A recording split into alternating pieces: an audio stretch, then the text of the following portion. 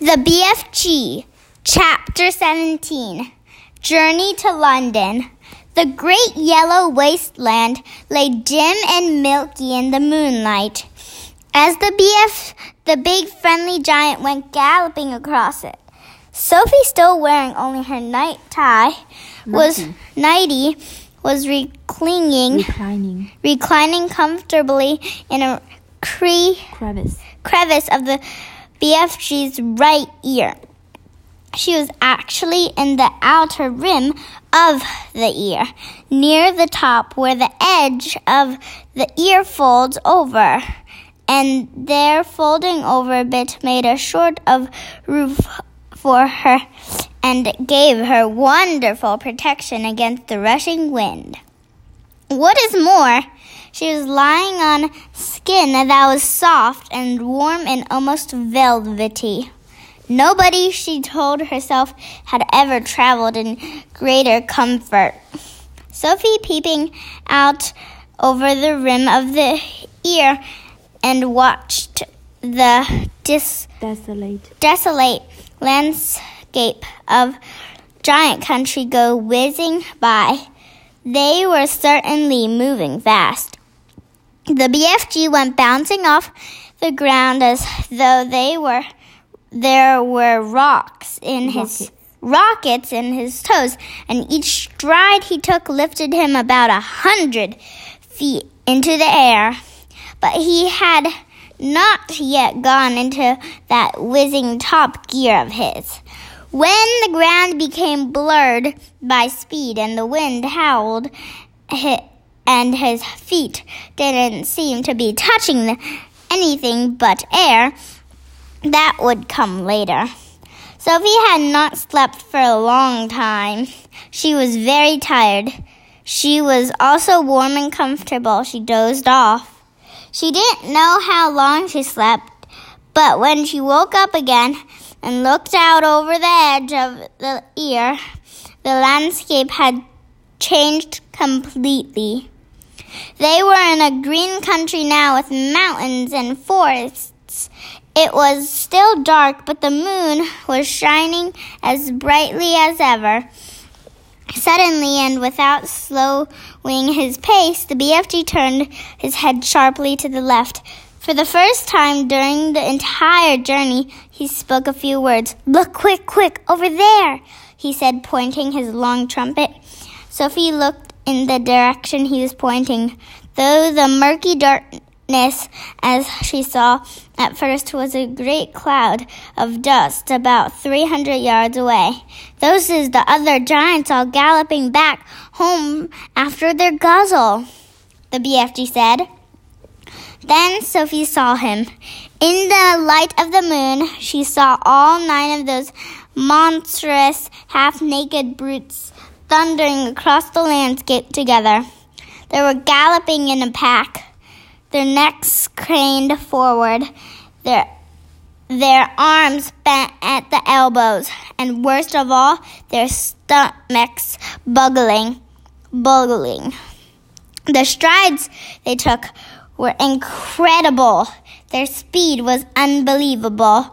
Their feet pounded and thundered on the ground and left a great sheet of dust behind them. But in 10 seconds, they were gone. "A lot of little girls and boys is no longer sleeping in their beds tonight," the BFG said. Sophie felt quite ill, but this grim encounter made her more than ever determined to go through with her mission. It must have been about an hour or so later that the BFG began to slow his pace. "We is in England now," he said suddenly. Dark though it was, Sophie could see that they were in a country of green fields with neat hedges in between the fields. There were hills with trees all over them, and occasionally there were roads with the lights of cars moving along. Each time they came to a road, the BFG was over it and away, and no more motorist could possibly have ever have seen anything except a quick black shadow flashing overhead. All at once, a curious orange-colored glow appeared in the night sky ahead of them. "We is coming close to London," the BFG said. He slowed to a trot. He began looking about cautiously. Groups of houses were now appearing on all sides, but there were still no lights in their windows. It was too early for anyone to be getting up. "Someone's bound to see us," Sophie said. "Never is they seeing me," the BFG said confidently. He was forgetting that I is doing this sort of thing for years and years and years. No human being is ever catching even the smallest wink of me. "I did," Sophie whispered. "Ah," he said. "Yes, but you was the very first." During the next half hour, things moved so swiftly and so silently that Sophie, crouching in the giant's ear, was unable to understand exactly what was going on. They were in streets. There were houses everywhere. Sometimes there were shops. There were bright lamps in the streets. There were quite a few people about, and there were cars with lights on. But nobody ever noticed the BFG. It was impossible to understand quite how he did it. There was a kind of magic in his movements. He seemed to melt into the shadows. He would glide. That was the only word to describe his way of moving. He would glide noiselessly from one dark place to another, always moving, always gliding forward through the streets of London, his black cloak blending with the shadows of the night. It is quite possible that one or two late-night wanderers might have thought they saw tall black shadows skimming swiftly down a murky side street, but even if they had, they would never have believed their own eyes. They would have dismissed it as an illusion and blamed themselves for seeing things that weren't there. Sophie and the BFG came at last to a large place full of trees. There was a round running through it, and a lake.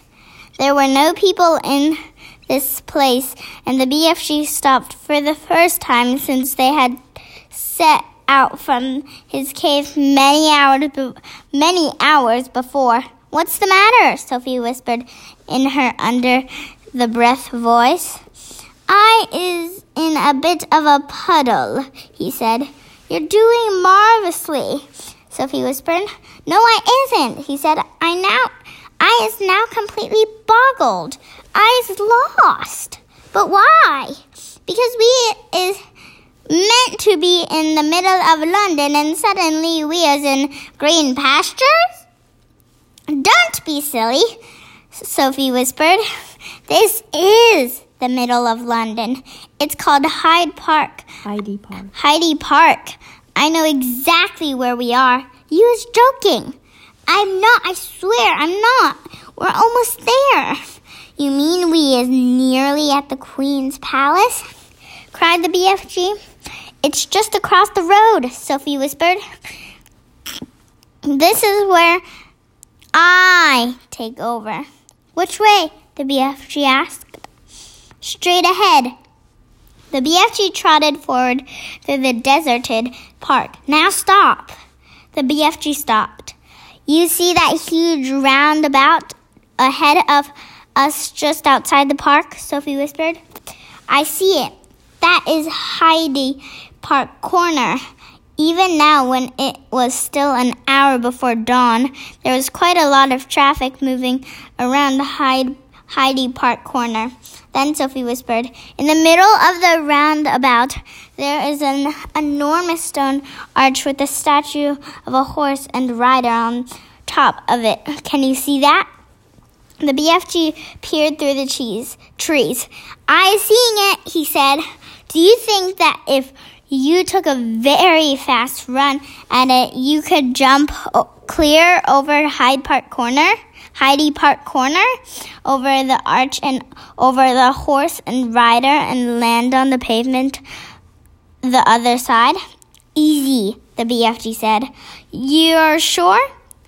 "You're absolutely sure?" "I promise," the BFG said. "Whatever you do, you mustn't land in the middle of Hyde Park Corner." "Don't get so flustered," the BFG said. "To me, that is a snitchy little jump. There's not a thing-a-ling to it." "Then go," Sophie whispered. The BFG broke into a full gallop. He went scorching across the park, and just before he reached the railings that divided it from the street, he took off.